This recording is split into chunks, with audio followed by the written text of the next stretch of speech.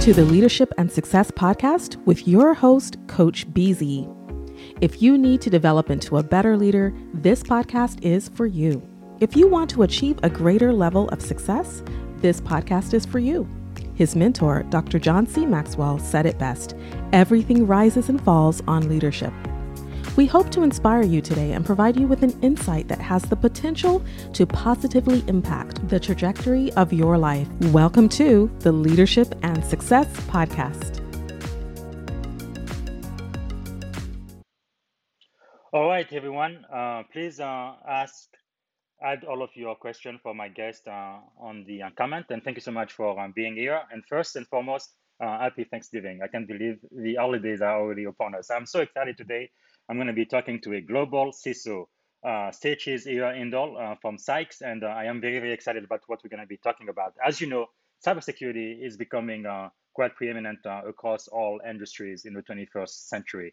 And today we have a man who may have a lot of the answers on how you can keep your business safe online and keep your organization safe and secure, so you can kind of focus on making profit and accomplishing all of the mission of your organization. So without further ado, I'm going to bring to the screen Stage. Here we go. And good morning, Stage. Thank you so much for taking time out of your very, very, very busy schedule to be here. We're going to have almost an hour, and I'm very, very glad to have you here. I believe you are the very first cybersecurity professional on the podcast. Again, we're focusing on leadership and success, and we definitely need to learn more about cybersecurity leadership. Good morning.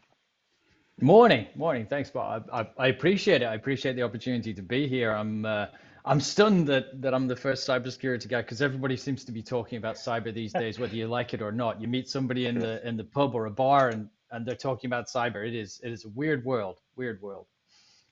Yeah, I think it's just the signs of the time, right?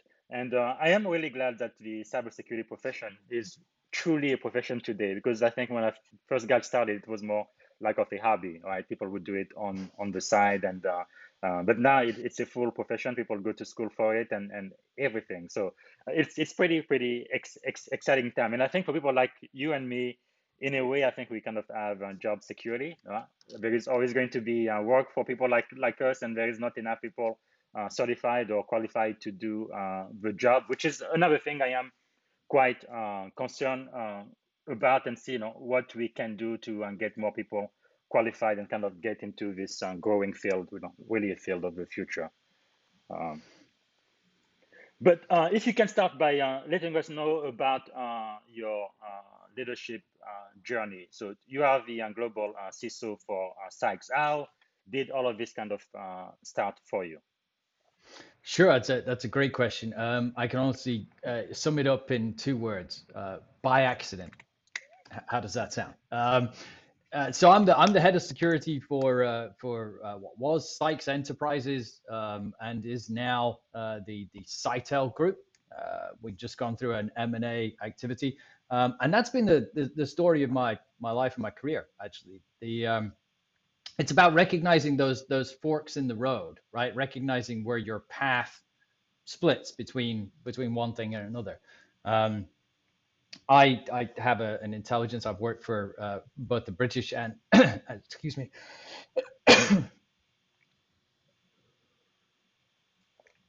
Oh, I'm terrible. Sorry. Let me mute for a second. Please take your time. Oh, sure. No worries. I've worked for the British and Scottish governments, and a lot of what I've done in my career has been very much data driven. I've worked with intelligence communities and law enforcement agencies around the world, working with the London Stock Exchange and the Royal Bank of Scotland, leading the way through IT developments and disruption at the time. I was part of one of the first online banking programs that was launched in the UK with RBS. And I had a great mentor at the time, a gentleman called Stan Durham. And then I transitioned out of that into a small Scottish-owned company called McQueen. McQueen was based out of Edinburgh in Scotland, and we pioneered and built the first contact center offshore in the Philippines. Now it's one of the Philippines' highest GDP, and everybody outsources there because the language capabilities, qualities, customer service is excellent. So I've been part of an industry leading community for some time, and then Sykes in 1997, back when I was working in an emulation software running Windows on Mac and doing this weird new thing which was called multi-user NT. Now I'm dating myself terribly now, based on the NT351 platform before it was really ever Windows or a Microsoft Azure operating system. It was just servers in racks and serving things out to these new pieces of equipment called WinTerms or thin clients. And now, of course, we're in 2021, almost in 2022, and everybody's talking about VDI, virtual desktop, and VTI, virtual telephony, and everything else. And it's all thin client technology, all virtual. And that's where I cut my teeth back in the 1990s. I built a reseller program and training materials, selling this newfangled technology called WinFrame for Citrix, back when the logos were orange because it was a Florida company and everything's about the oranges here. My God, I'm sounding more and more ancient by the minute. And so I transitioned in that to working in IT and building Sykes infrastructure, moving us away from Novell networking and Pegasus Mail and a lot of other things into this new technology called Microsoft Exchange. And at that point in my career, I got a knock on the door for a couple of people in law enforcement, a couple of bobbies, cops, and they said, "Hey, we need your help. We need you to see if you can tell us some information about somebody that we believe is working for your company. Just tell us if you see anything unusual." So I did what any good upstanding citizen would do. I helped them out. I dug into data, but being a very data-driven person, again working through intelligence, and it turns out that was Scotland's most recent and most prolific serial killer. And Wow. the strength of my evidence, I became what they call an expert witness or a star witness in the EU.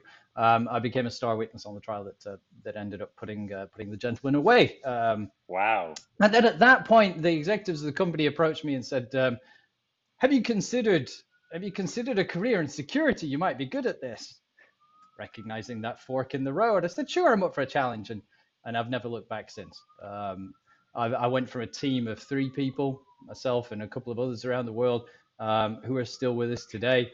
And I built a global security operations center, hired a young lady called Carol Dowson. Carol runs my GSOC today. She's the senior manager in charge of my global security operations center. That was 25 years ago that I started that career, and now here I am. And I think if I can sum it all up in one word, it's about recognizing those forks in the road, recognizing those new challenges and new opportunities that come to you, and playing on your strengths. That's the biggest thing that I think has made a difference to me in my career. It's about recognizing opportunities and playing on those strengths. And it hasn't always been a story of success, but that's how I've gone from this little guy working with Royal Bank of Scotland, building this newfangled thing called online banking, which was through 28.8 modems at the time, and now working in global cybersecurity. The threats are the same, the technology is the same, the labels and the names have changed, but not a lot has changed about what we do. But what has changed is how we do it.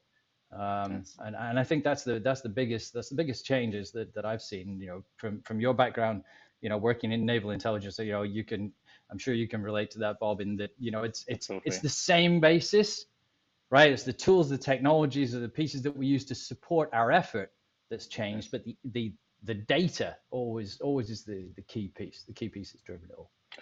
Absolutely. And one big difference too, between working for the government and then in the industry I have seen is industry seems to be really driven by profit, which is perfectly fine. And usually, if you get breached or there is some type of cyber incident, really the worst that could happen is, your reputation get garnished a little bit and you lose some money, right? But in the Navy, anything happens, sometimes, people might actually die. So it's a Absolutely. completely different priorities. And I also say, it looks like in the Navy, we pretty much have, it seems, unlimited budget. Whatever we need, we pretty much get it from Congress, right? We just have to print more money or something. Where in the industry, My the goodness, I budget wish is it could always have been limited. I couldn't have said the same working with the intelligence communities in the UK and with Europol and Interpol. It was everything was on Yeah, a shoestring. You'd be amazed what we could do without funding. yeah. But looking at your background, how did you get into the FOB Technology Council, which is how we are connected, which to me really is one of the most exclusive council out there for tech executive. How did that happen for Sure. you?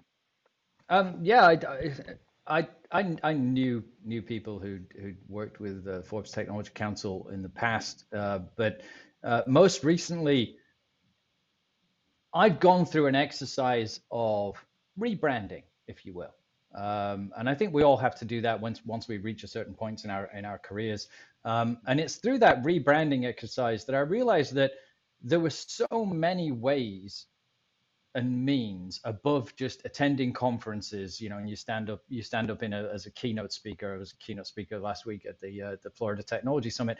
But there's more ways to do that and reach more people and Mhm. give back the experiences you've learned, the things that you've shared with the community. And that's what's always driven me, is that need to help. And that's what's driven me throughout my entire career, whether it's been in IT consulting or training or whatever I've done. It's that need to help, and then with increasing or upping my game on that need to help, through mediums like LinkedIn, and there's everything that we do right now with Clubhouse and Fireside Chat and all these other things. I mean, it's like Twitter, you name it. There's so many ways that you can get the message out there. And I was approached by Forbes Technology Council to say, why aren't you a member of this one? Why aren't you a member of our group? And I was like, I don't know. Why am I not a member of this group?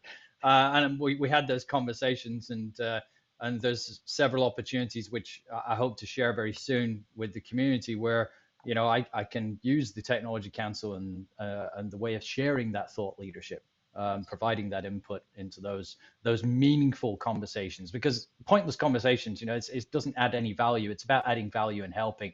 And I think Force Technology Council drives the way with that, because they're leading those meaningful conversations. Just like yourself, which is the reason we're here. As soon as I got onto the Absolutely. Technology Council, and I'm like, oh my goodness, I need to talk to this guy. He sounds fascinating, and I'm sure we're trying to make a difference, Bob. Right? That's what drives us. Yes, absolutely. Giving back and adding value. I think that is really, really, really key. Like I said prior to the call, I think a substantial member of my audience, they kind of new into this. They want to get into cybersecurity or IT, whatnot, and some of them are dreaming of one day becoming an IT executive. What would you tell them? They are listening right now. Kind of what you think? Kind of a mix of experience, formal education and training, certification, somebody just getting started. What do they need to do to get into our field?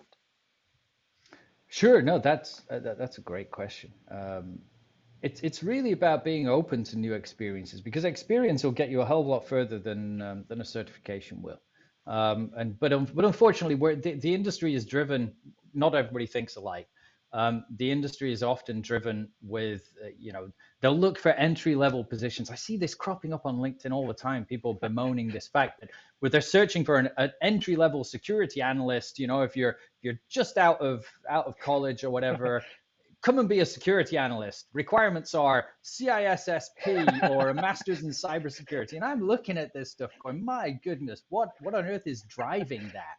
Yes. Right? No, none of the bad guys care about the. I guarantee there's no threat actors out there that are breaching multinational organizations that are CISSP qualified. Yes. It's a valuable certification, but it requires you to have spent at least 5 years in the field. The examinations, I've been a CISSP since 2007, but the examinations that you have to go through now and the depth of knowledge that you require Yes. is quite significant. And for an Hmm. entry level position, I feel it's unreasonable for people to Yes. start asking for CISSP level stuff. There's much better things out there, Security Plus, much better things to dip your toe into the water. Um, so it's about experience. Go and get yourself experience, and that doesn't mean go and get yourself a job so that you can put that experience on your resume or your CV. Yeah. It means get involved in your community. Look around you. Here in Tampa, Florida. There are 5 security level communities, technology level communities, and CISO groups just in this area alone. This is a burgeoning tech hub, is what Tampa is on the East Coast now. Mhm. But get involved in the community. Join the groups on LinkedIn. Look up things on Clubhouse, right? Get onto Twitter. You'll find there's a wealth of experience there. You can learn penetration testing. You can learn whatever it may be just from sitting into those meetings and getting onto Twitter and working through those different pieces, right? But Yes. the community will give you the knowledge and experience for free. They won't give you a certificate to waive, right? But if you get involved, you'll get that knowledge. And I think getting involved is the biggest takeaway I think any of your listeners and any of our viewers can have. Get Yes. involved. You'll find it so much more worthwhile. Follow people like Chris Roberts or Alyssa Miller. Right? Follow people like that on LinkedIn. My God, you'll learn so much in like five LinkedIn posts, and you'll be, Yes. why, my God, I can go out and I'll be the next guy that discovers the next solar winds, that kind of thing. No, that is so true. I couldn't agree more. And something you mentioned about the CSSP, I got mine. I think I got certified in 2009, and now I am on the little board that kind of helps, decide what the next questions are going to be on the exam. But I must tell you, today in 2021, after Oh, almost it's what all your fault. 20, It's all your fault that it's so hard yeah. now. Yeah, 22 years of experience. I think I might fail the test if I took it today. I just might fail. So, for sure, I'm never going to take that test ever, ever, ever again, right? So I'm paying my dues. I'm doing all of my CEUs, right? Continuing education credit because Of course, we I have don't to, yeah, want to because nobody ever wants to redo the exam again. So do that's the why we exam keep our again. CEUs up to date. That is exactly right. But yeah, you are absolutely correct. People have to get there and really get engaged and find a way, right? Because I've seen there are so many paths to becoming a security professional, not just one path. Like mine was, I kind of started in IT and I have a STEM background. I did biology, chemistry, and microbiology at the PhD level. But really, I mean, I see people from finance, lawyers, they get into Yeah. security, privacy. It's really unlimited, it seems. And I agree with you, experience is most important than anything else, more important than education and definitely certification. Although I feel like at the beginning of my career, certification like Security Plus helped a little bit. No, But of course. yeah, Yeah, definitely. There is a place for it. I just don't believe that, a master's in cybersecurity is required for a level 1 analyst. yes, yes, If you've got doesn't. one, great, amazing, good on you. But holy cow, just to put that Yeah, into an entry level or a job description, I think is just outrageous. yes, there's definitely a disconnect between the industry and the HR, right? And usually people from HR kind of like the gatekeepers. They have their list of requirements, and they won't even give you an interview unless you have everything that is listed in their silly job description, which many times just doesn't make any sense at all. Which is something I we agree. definitely need to change in this industry, or we're gonna get in serious trouble, right?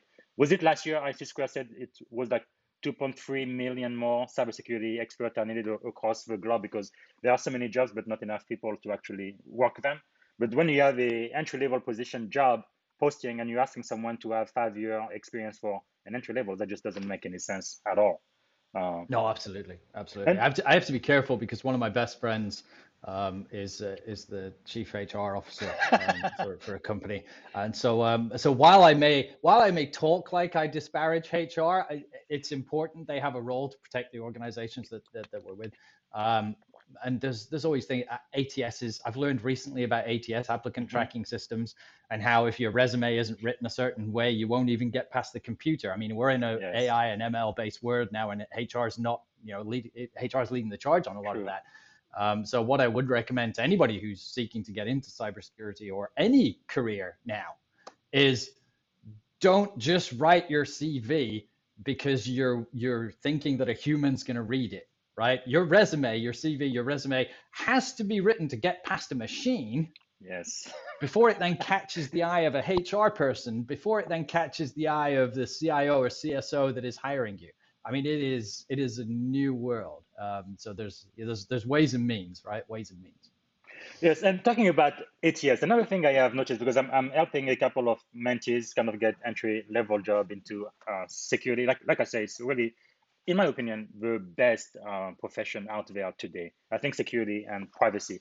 But anyway, a lot of this ATS system, like they would ask you for your 2-page, 4-page resume or whatnot, and then they're gonna ask you to type in everything that's in your resume, like your job title, your description, and what you did. Again, And if you have a lot of experience, it takes you like an hour just to let them know what you've already told them, which again I think is just silly. That's just stupid. That's making people not even want to apply for those jobs. But anyway, but generally speaking, though, as a cybersecurity executive, what do you think we need to do as an industry to kind of make this better, kind of streamline the hiring process and try to give people as much experience and of an opportunity to get on and start having hands-on experience in security?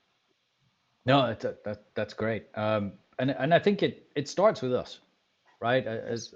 As the not just the hiring managers, but the tone from the top. Mm, You've got to set a culture across your organization. As leaders, you know, you have directors and managers and VPs and everybody that reports to you, all the way down to whoever it may be down in the field. But they're all going to hire and look for and seek out people based on what your culture is, the messaging that you've driven across your organization.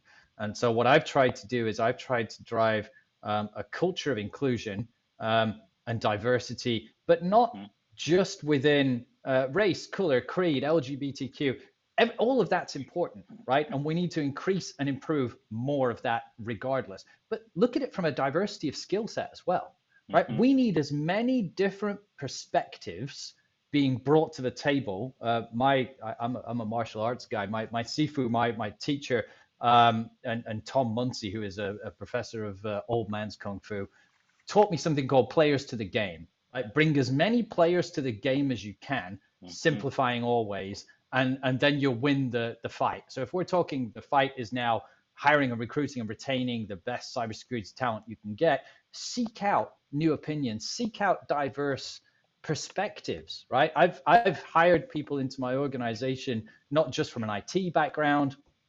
I've got a lady who works in our North America cybersecurity region, if you will, and she comes from HR. She was previously HR director, but she brings a human element to the game, right? Yes. I have an individual that's worked for me for many years, and he was a trainer. He runs my Asia Pacific security organization. Tim Seiner. I'll mention names. Jenna Hinson, the Mhm, lady who's joined our North America HR organization. And then we've got other facets to that. Callan Webb. I met Callan at a friend's party, introduced to this guy, and he had a really incredibly sharp mind. And he was formerly a Disney cast member, you know, the guys that put on the wow. suits and entertain Mhm, everybody. And he went teaching English in Korea. He'd wow. just come back to the United States. He was looking for a new career, new job, new opportunities. Um, and he just mentioned that he'd actually gone out on his own back and gotten a certification in interview and interrogation techniques, Wow. understanding people, reading body language. And I was like, I can absolutely use that. I can totally use that. I need to increase my skills. I took him on and I took him on to kind of gain more insight. I say I Mhm, took him on, we took him on, the organization took him on, yes. to gain more insight and gain more perspectives in. He ended up being one of the best investigators we've ever had, and brought an entirely new perspective to developing our security awareness training materials. Yes. Disney cast member, folks, right? That's Let's just put pretty that in cool. context. How do you want to break into security?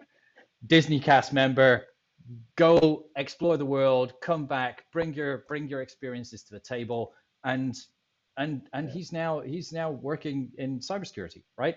Never would have imagined that. He pretty doesn't have an amazing. IT background, doesn't have a lot of deep technical knowledge, but there's always a human at every part of the cybersecurity kill chain. There's always a human, from the best and first That's true. defense as the human firewall, all the way through to the instigator, all the way through to the guys that have to fix the problems at the end of the day. Always a human. So you need that human perspective as much as you need an IT perspective. That is so So true, especially since the great majority of breaches now are done through social engineering these days. And first way in. Yep. yes, Wow, that is quite fascinating, and I like what you said about diversity. When I first got into this field, back then, for the most part, it was mostly white male that I saw, and then since then, I think I've seen a lot of improvement. Definitely more female in the cyber security field, and I think that is good. They will definitely bring a different perspective, but I also Yeah, feel like it's just not enough. we need to add more diversity to cyber security, and like you said, not just ethnic origin or male, female, and all of that, but also educational background perspective Mm. and all of that. But kind of what are the challenges in the 21st century? How can we really do this better? One way I have seen at my company now, because we are now 100% remote company because of the pandemic. So we are not limited to the very expensive market of Silicon Mm. Valley. Now we can hire people from pretty much all across America, and I think that does help to give us exposure to people who would not have considered 2 years ago. What do you think about some other ways we may be able to do that? No, I think you kind of hit the nail on the head. It's really about attracting people from all walks of life, all areas of talent, and we need to be more diverse as an industry. Like you said, I'm coming from a very untenable position. I am in a leadership position, and I am a white male.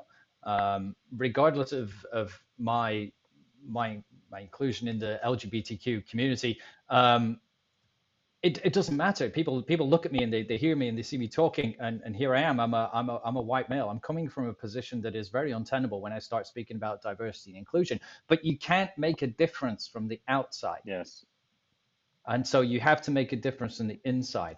That's why I have 60 people across my cybersecurity organization and security operations. I handle both physical and cyber. So my security organization is about 60 people all around the globe. 33% of those are women. Wow. Um, and realistically, there's 46% of my entire organization. These are numbers and statistics I'll throw out just to give you a rough idea. Yes. But almost half of my organization is minorities, ethnic or otherwise. We have a significant representation across the LGBTQ community as well. And that's not just because of my personal beliefs or standpoints, but Yes. it's something that you have to drive. It's something that you Hmm. have to push. We are no longer. I also hire a lot of ex-military veterans, and I'm a big supporter of the veteran community, and ex-law enforcement. But it's no longer just an industry of white male ex-cops, ex hitters out there in the world, right? It's Yes. not just We're not just bringing that perspective to the table, because that is an important perspective, but then spreading all of that out, bringing in all of those other pieces all around the globe, it's critical. It's critical to our survival. We can't stay ahead of the threat actors. The threat actors are everywhere. So we can't stay ahead of them without really truly understanding the different facets of the world, and bringing as many players to the game, as many viewpoints as we can to the table. Every opportunity I can, I'll shout that from the rooftops. Absolutely, and I think you definitely have to do this by design because it's just not going to happen all by itself, which is great. Let's change gear. Yeah, make a conscious effort. Decision. Yeah. Yes. Let's change gears just a little bit. I think since last year, right, and this year too with the colonial pipeline, we've seen how something that happened in cyber actually has a physical impact, right, in our environment. Like last year in Germany, a woman died on her way to the hospital because of ransomware. So that was, I think, the first time in the world that someone actually died. Indirectly That's right. because of a cyber attack. And then this year, people were paying $7-10 a gallon because of the colonial pipeline ransomware. What do you think, as an industry, what can we do better to take care of what I call the ABCs of cyber security to really ensure that we are at least doing the minimum what is required to keep our companies safe and secure? Wow. Yeah. Oh, I don't think we've got enough time, Bob. Um, look at it this way. Cybersecurity is incredibly complex. Um, Yes. cyber, right? It's cyber everything now, right? Chris Roberts coined a hashtag which I loved, called cyber bloody everything, because that's what it is. Right? We Yes. are the department of everything, and cyber covers so much now. It's too complex. And that's the problem. When we look at defending against the next breach or defending against all of those pieces that are out there, we can't get ahead of the game unless we go all the way back to basics. Yes. Emile Coué, a French psychologist, the Beatles actually, he brought a lot of things to the Beatles if we put it into pop culture, and he said, simplify always, do not complicate. That's how we get ahead of the cybersecurity game. We need to take a back to basics approach because goodness me, there's a gazillion, don't even know if that's a number, there's a gazillion different tools and technologies out there that are all incredibly complex and incredibly expensive. Everybody is trying to rebrand themselves into the MSSP, the Managed Security Services Provider kind of remit. You would go out and you'd see a company that would have a particular technology that was very niche, did a really good job at what it did, but now they're trying to do a million and one other things as well. Companies are buying up other companies to build as much into their security portfolio as they can to turn themselves into a one-stop shop, to give that fabled single pane of glass view into your security environment that will never exist. It is a unicorn. We're chasing unicorns, people. Yes. So what we really need to do is, if you're going to make a difference in cybersecurity, as a leader or as a practitioner, focus on a back to basics approach, because really that's what's going to make the biggest difference. You've got to focus on the things that are going to matter to prevent a breach, because the prevention, right? An ounce of prevention is better than a cure. So are your basics in line before you start looking at getting incredibly complex with all these millions of technology pieces, which you do need? But are your basics in line? Do you have an asset inventory? Do you know where your assets are, whether it be servers, endpoints, or people? Because now, virtual world, COVID-19, everybody working remotely, the perimeter is no longer your firewalls at the edge of your network. It's wherever your people are touching your infrastructure and touching your data. It's not work from home, it's work from anywhere. So do you know where your assets are? That's something that's becoming key, because all of these cybersecurity breaches, ransomware, everything that's impacting our infrastructure, our lives all around the world, is happening because you don't really have a handle on your assets. You can't adequately patch and fix the vulnerabilities which the bad guys are using to get into your network unless you know where your assets are that you've got to patch. Start with your asset inventory, right? And then patch. Close those vulnerabilities, close those loopholes, keep your stuff up to date. Patching. By the way, did I mention patching, right? And then everybody knows that the bad guys get in through social engineering. How do you social engineer your employees? Email. So what do you have in place for email security? How are you preventing the bad guys getting into your employees' inboxes? And then how are you training and educating your people to stop being your weakest link? And I hate it when security practitioners call people their weakest link. Humans are not the weakest link. Humans are our best and our first line of defense. That goes the same for intelligence warfare, and it's the same for our employees in our companies. Humans are what makes the difference. The Doors, Jim Morrison said, they've got the guns, but we've got the numbers, right? It's the same thing for cybersecurity. And then, so we've now expanded out asset inventory, patching, and now we're on people, email, right? Security awareness training, make sure people can recognize the threats when they come in. The threats are so sophisticated, they will always get past people. But you can't take a stick approach. You have to take a carrot approach. Be the security organization that cares. I'm a leader that I will have anybody pick up my phone and call me and say, holy crap, I just clicked on something. I would rather have that and for me to then mobilize a response to that incident than have somebody go, I can't tell anybody about this. Maybe if I ignore it, it'll go away. Because I know that if I tell somebody, I'm going to get yelled at. I'm going to have to sit through 3 hours of security training, and then HR is going to come knocking on my door, so I'll just stay quiet. Don't be that kind of security people. So identify your systems, patch your systems, secure your email, train your end users, right? Give them a way and means of authenticating, multi-factor authentication. Use your phones, use a token, use a text, but whatever it may be, it's better than nothing. That Yes. way, when you log in from Tampa at 9 a.m. in the morning, and then all of a sudden you get a login from the middle of Africa or Russia from 2 o'clock in the afternoon, right? It's like, Yes. well, it's unlikely, right, that that's probably the same person. So let's just block it and pretend it never existed.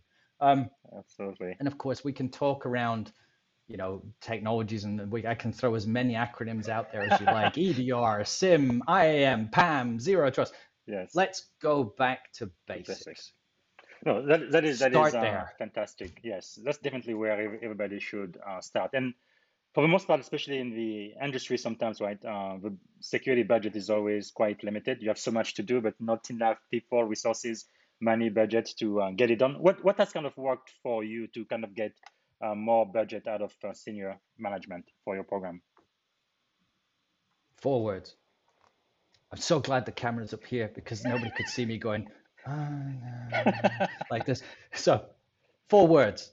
Security is everyone's responsibility. Yes. So I hope that's still 4 words. Yeah. So there you go. So Well that's said. really what drives it, right? Because Yes. again, simplify. Drive a security culture. Make security everyone's responsibility. It doesn't matter whether you're a receptionist, a janitor, a cleaner, an associate answering a call or answering an email, or an executive in the company, your chief legal officer, whoever it may be. Make security everybody's responsibility. Make everybody feel like they've got skin in the game to Yes. protect your revenues, your jobs, your environment, your people. But it doesn't just mean at work.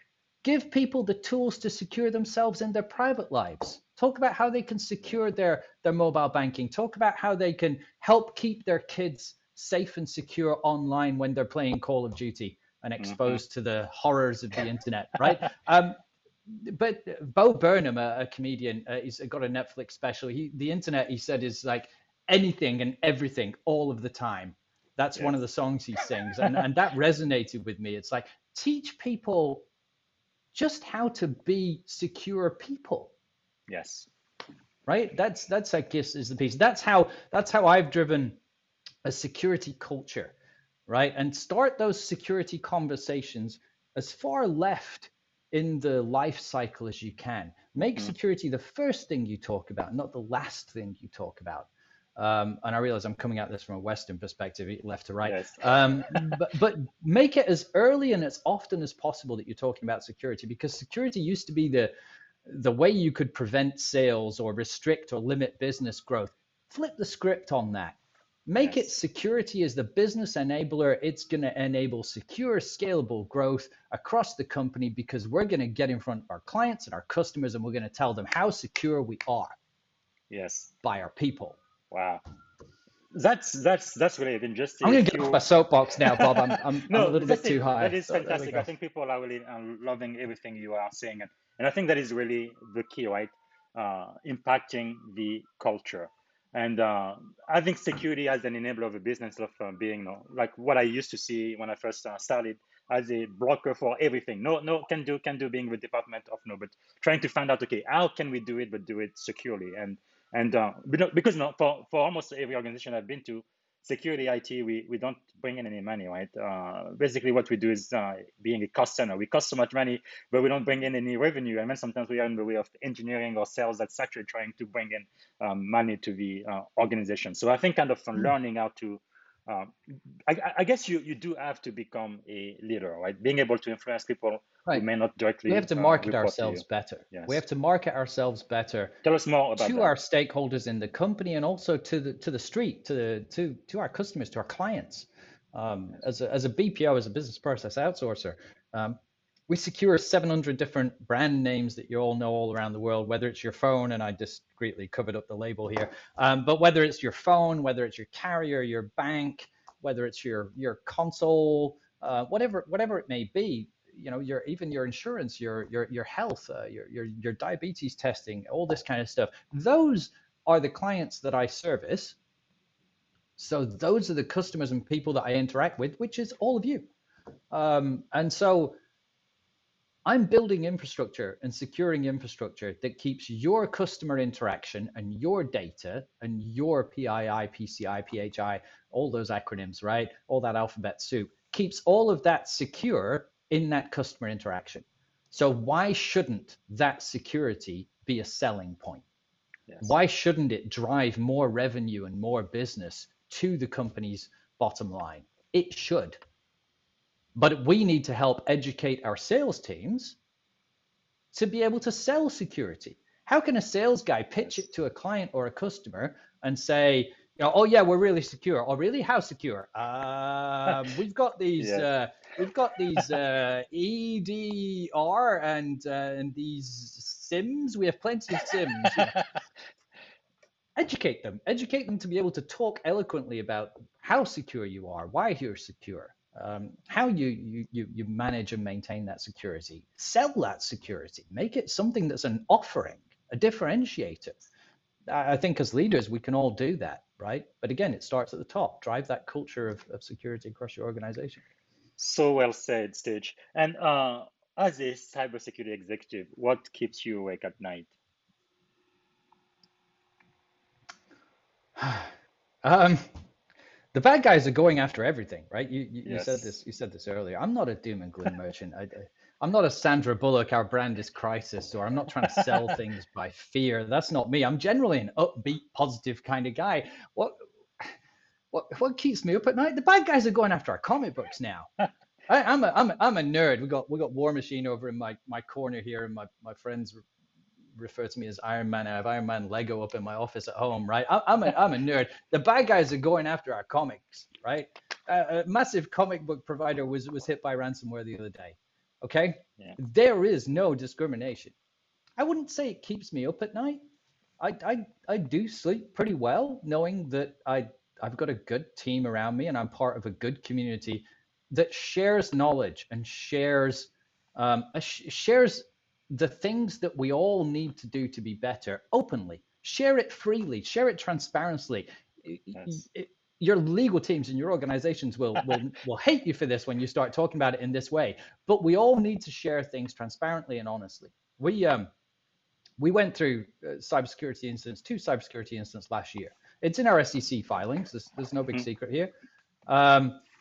But as part of that, we shared and communicated quickly, often, and more than anything else, we shared openly with our clients and our customers and our threat response teams in those organizations in partnership, in collaboration throughout the entire incident. We came out of those incidents with more business, not less, because our clients said to us that we handled the response better than some of our competition. And that's not me bad mouthing my Mhm. competition, our competition. That's not the case. This is direct feedback from our clients say because we communicated transparently, we shared as much as we could when we knew it. We had Yes. people dedicated to responding, and we had people that were dedicated to working with our clients and nothing else. Mark McCulloch is an individual that worked for my team over here, and while we were responding and controlling the incident through our threat response teams, Mark was handling the communications with the client. He has an IT Wow. background, he has a security background. His operations focus meant that he kept our clients up to date, kept them engaged, working with incident response compatriots in the various companies all the way through the process. And so we came out of that in a good position because in the world of customer service, you don't find out the true measure of an organization that you're working for, whether it be the phone that you've bought or the console that your kids play on or whatever it may be. Mhm. You don't find out the true measure of a company until something goes wrong and you need support and you need True. help.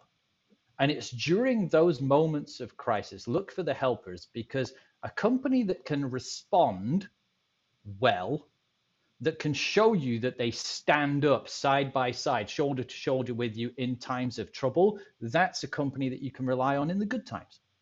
That's true. Yeah, I couldn't have said it any better, Stitch. This is really great. I mean, we could be talking for probably another hour or two. We quickly running out of time, and people in the comment, whenever you get a chance to see, they're really responding well to what you are saying. And I think we need to see that more and more as a security practice really across the board. So let me go quickly into the 7 question. I really love to ask my 7 favorite questions.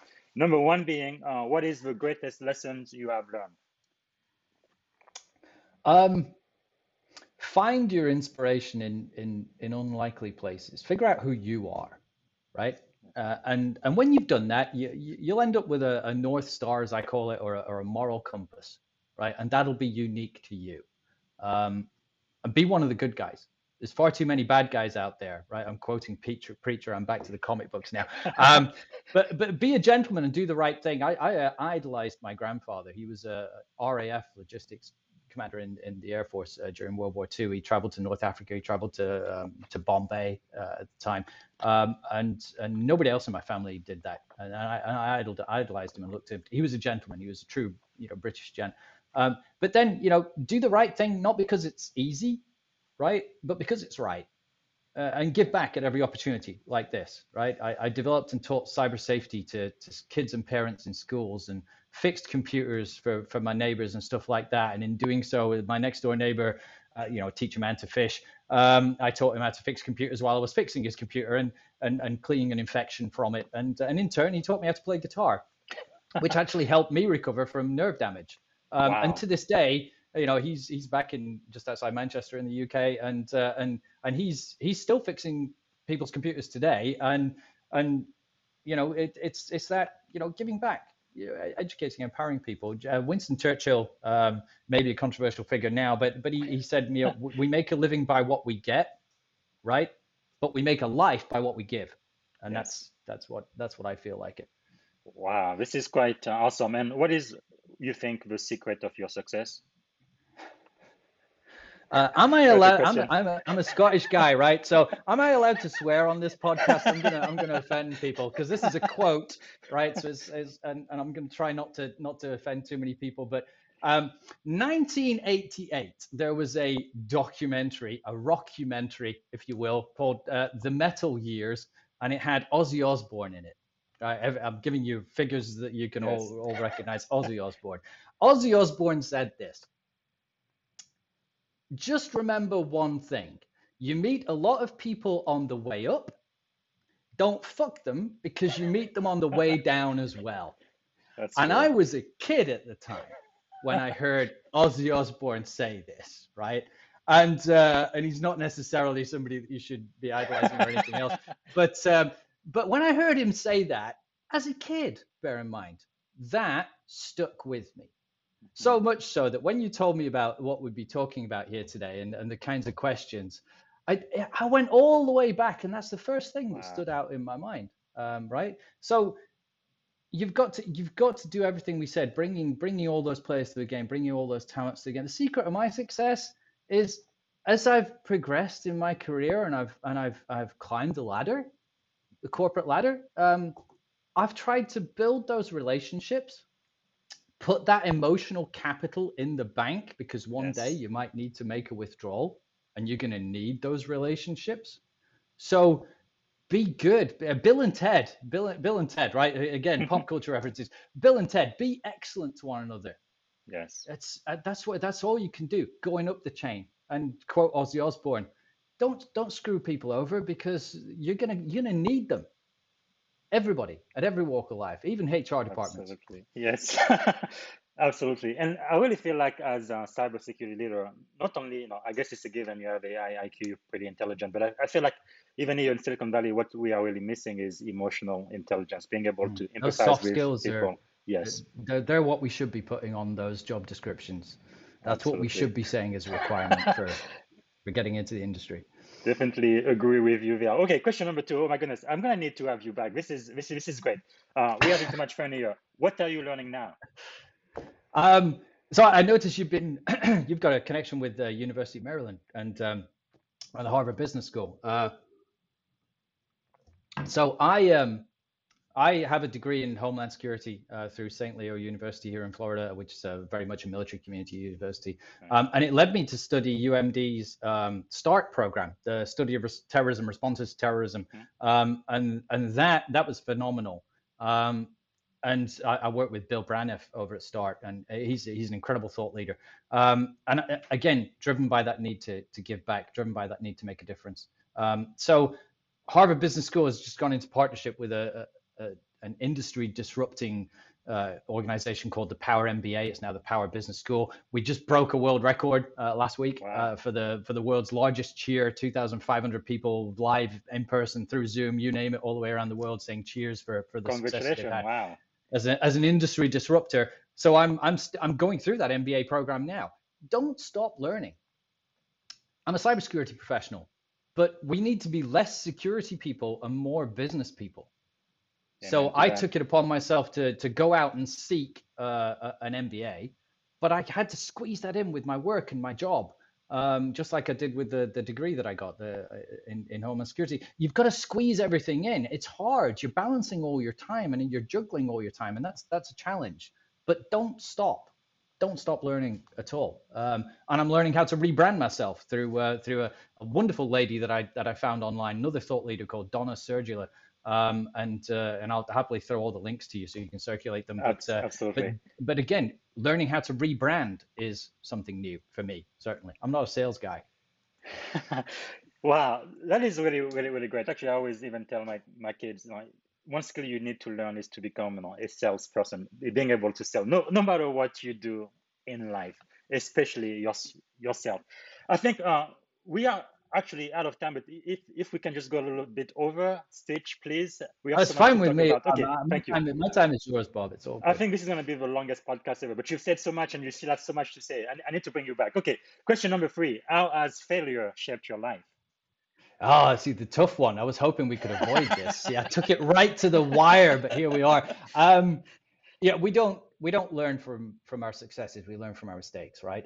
So I said I've got a degree. I have a Bachelor of Arts in Homeland Security and Criminology, criminal justice. But I initially went for a degree right from college in computer science. I went for Harriet Watt University, a preeminent engineering university in Scotland, and I didn't stick with it. After a year or so, A, I needed money, but B, it was incredibly challenging for me because it's all about programming and development. And I was really hands-on. I'm a hands-on learner, and I didn't get to touch a computer for 8 months of that first year of that degree, and it drove me crazy. And I didn't stick with it. I actually got my degree in criminology, because it was something I was passionate about. I actually got that in 2017. Wow. So that was the first degree I got, not the second. And so that was my biggest failure. I gave up on that degree. I wish I'd stuck with it. Jorge Santayana, said, he's the first person that coined the phrase, "Those who cannot remember the past are condemned to repeat it." I was determined I would not make that mistake again. And I went out and I got myself a degree. I studied it part-time while I was working, but it would have been so much easier if I'd have done it when I could have done it full-time when I was younger. Yes. Because juggling a degree and a career is a challenge. So that's one of the failures that shaped my life. Another one is in 1998, I interviewed for a job. I'd set up a consultancy organization. I became one of Scotland's first Microsoft Gold certified partners as a consultancy organization I built. And my former boss, a gentleman called David Skinner, he interviewed me for the job I had. It was the most challenging interview I'd ever had. And the recruitment agency that put me forward for that interview said to me, "Whatever you do, just be honest. We've put so many candidates in front of this guy, and he's turned them all away. He's destroyed them. You're our last best hope, Obi-Wan Kenobi. Please just be honest." So I went into there, and I am an honest individual. I don't fib. And I sat down with Dave, and he gave me the hardest interview of my life, and it lasted for 6 hours. Wow. And that sounds unreasonable. It's because after the first 30 minutes of that interview, he took me out, he took me right into the team, and he said, "Here you go, sit down at this computer, listen to this guy, work with him." I didn't know. I thought that was still part of the interview process because, I was terrified at that point. It wasn't. He wanted to hire me right there and then, and he put me to work. So I call it a 6-hour interview, but that was it. However, when I then went into consultancy, David had established the first office, Microsoft Scotland, in Edinburgh. David actually went working for Microsoft. He was so sharp. And that's another story. And I went to interview with Microsoft. Now, I was a Microsoft partner, a consulting organization doing Microsoft work. So I thought I Yes. knew everything. I was way overconfident. I went to interview with David and this panel of Microsoft experts. And he was one of the sharpest minds I've ever known. And he asked me a question. And that mantra I have, simplify always, do not complicate. I talked way past the sale. I answered the question in the first sentence out my mouth, but I didn't see a reaction on their faces. So I just kept talking, thinking I'll get to it eventually. I'm going to get this answer. And I talked right away past my sale and talked myself out of my answer. So the failure there, I didn't get the job, which worked out for me eventually. But the failure lesson there was don't talk past the sale. So my first failure lesson I want to impart is don't wait too long to learn, and don't talk past the sale. Keep it simple. Wow, those are great lesson. Thank you. Number 4, who do you know whom we should know? Who are your mentors, thought leaders you are following? You already mentioned quite a few people. If there's people still here at this point, and it's not just you and I just talking. One of the people that's made the biggest difference to me in my leadership career is a gentleman called Joe Carella. Again, I'll circulate all this information to you, and I'll provide you those links. Joe is the sports psychology consultant for the Tampa Bay Buccaneers football team, Super Bowl winners, Tampa Bay over here, and the Orlando Magic NBA basketball team. And Joe is, again, why would a cybersecurity leader seek out a mentor who is a sports psychology consultant? Joe came to me through Eckerd College's leadership program. It was such an accident of fate, but he taught me. I am hard of hearing. I only have 50% hearing, which is why I only have one thing in my ear. But he taught me how to listen, and he taught me how to listen from a boardroom perspective. I've had my time on the stage, and I've entertained people. I used to do a little bit of stand-up comedy back in the day, but he taught me how to really help through listening and not necessarily performing. And by redirecting, being the guy behind the spotlight, shining that spotlight on other people, and amplifying their message, and listening more actively. And I've tried to build an ecosystem of listening across my team because of that. Joe has made the most single significant impact to my entire career, hands down, compared to anybody. So that's part one. But I want to bring up a lady called Noreen Ngorje. She is the director of global cybersecurity threat intelligence at Nike. She's also handles a monthly global cybersecurity mentoring session where she brings people from all over the world into this group. Anybody can join, and you can gain so many insights into that. And she's also a member of the United Cybersecurity Alliance, just like you. Right? That's pretty cool. And there's also organizations like the Women in Cybersecurity, WICIS, and the Diana Initiative. I'm a massive fan of the Diana Initiative. I thought about wearing their T-shirt today just to show people, which helps underrepresented genders, sexualities, and races get into information security. So those are the people that I'd amplify. I can't speak highly enough of Joe, but Noreen is doing incredible, groundbreaking work across the community, just like yourself. That is pretty amazing. Yeah, we definitely need to get all of those links and have people follow them at least. Thank you. And number 5, what have you read that we should read? What's one of the best books you've read recently? All right, 2-part question. I'm sure you've read the first one. It's called Make Your Bed by Admiral William McRaven. Yes. Retired US. I haven't worked for him, but my former CEO did. She's completely crazy about him. The best leader she's ever worked for.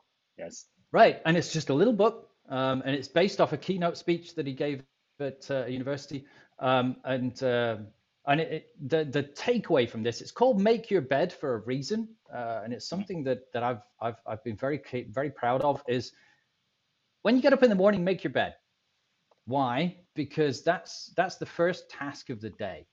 And if you can accomplish that first task of the day in making your bed, you'll have a sense of pride and encouragement, and you knock out another task after that, and then another and another, because the little things matter. And if you do them right, then you'll do bigger things right. So William McRaven, Admiral McRaven's Make Your Bed, little tiny book. I'd encourage everybody to get it. It was given to me by my last boss. I hadn't heard the speech, but I've heard the speech. It's incredibly empowering. Go look it up on YouTube and find that book.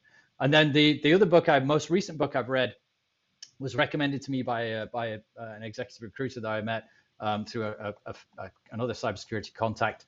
And Jamie Cummings recommended that I read a book called Rites of Passage. It's an insider's guide to executive job and career progress. It was actually last published in 2014, which seems like a dog's age ago now. And the author, John Lucht, he passed away in 2015. But before he passed away, he revised his book, made it as current as he possibly could before he passed on. And what that book taught me is understanding your value and your self-worth, being able to articulate your career achievements, focusing on people engagement to get to the next level, and not to underestimate the power of connections. And it may seem dated now to anyone who reads it, but if you read it with an open mind, you can take so many things away. A British comedian called Dame Joyce Grenfell, we're now going back into the 1930s and 40s now, but Joyce had this expression. She said, "My dears, we haven't touched upon the sordid topic of coin." And we haven't throughout this whole conversation, right? But that book, Rites of Passage, addressed the most important question you'll ever be asked in an interview. And it's the question that everybody hates, which is, what's your salary? What's your expectations? And that book teaches you how to answer that question more than anything else. I'm not going to give anybody any spoilers. But it teaches, because it's the question that everybody hates answering. What salary do you have? What's your salary expectations of the job you want? And people will undersell themselves or they'll avoid the question. But you need to be able to answer the question. Otherwise, the employer doesn't know if they can afford you. And if they don't know if they can afford you, they won't interview you because you'll be wasting the time of the hiring manager. And that book teaches you how to frame your salary expectations in a set of bookends that will appeal to any interviewer and employer. Rites of Passage, worthwhile book. Wow, that is fantastic. Thank you so much. Number 6, what have you done that we should do? What is one action you've taken that has positively impacted your life? Okay, I'm going to go back to Churchill again. So what have I done that you should do, Bob? I think you've led a more full life than me. I think I should be asking you that question. Be honest, right? What have I done? What should other people do? Be honest, but be honest without compromise. Don't compromise your honesty and your integrity. Act based on facts. That rhymes. No, I didn't realize that. Act based on facts, not opinion, because the data will speak for itself. And if you're coming from a position of fact and a position of data, and you're holding true to your North Star and your honesty and integrity, then that will serve you well at every point in your life, not just your career. Winston Churchill said, "A lie gets halfway around the world before the truth has a chance to get its pants on." And I firmly agree with that. Be honest with yourself, be honest with those around you, and then never stop seeking out new experiences like this one, Bob. I mean, I'm so grateful that we had this chance through Forbes to meet and interact and become, I hope, fast friends. But find people to join your teams, find coaches and mentors that can help you and empower you, and try and avoid echo chambers. Don't meet with people because you think they share the same opinion as you. Meet with people because you think they share a different opinion, and listen. He says, pointing to his deaf ear. Listen, right? No, that is so great. Everything you've talked about, really, you can apply in cybersecurity, but in life in general. Thank you so much. You've been so generous. Very, very last question. We already went like 11 minutes over, but what can we do for you? How can we add value to you? I admire anybody that's still here. We all have very busy, very packed schedules. The best way to add value is keep shining a light on the darkness. Keep shining a light on the challenges that we all face, how we can all learn from what other people have learned, right? There's always a new lesson, right? Wow. Shine a light on the darkness because the darkness can't understand the light. So keep shining the light on these new perspectives and these new opinions and these new challenges. The questions you ask, I loved them because it challenged me to think about how I was going to answer them. And that I thought was great, right? I do the occasional interview and the occasional speaking and stuff like this. But these questions, the way you framed them, it challenged me to think, well, that how does that apply? How can I make that resonate with other people? Because it's something that's Yes. quite personal to you.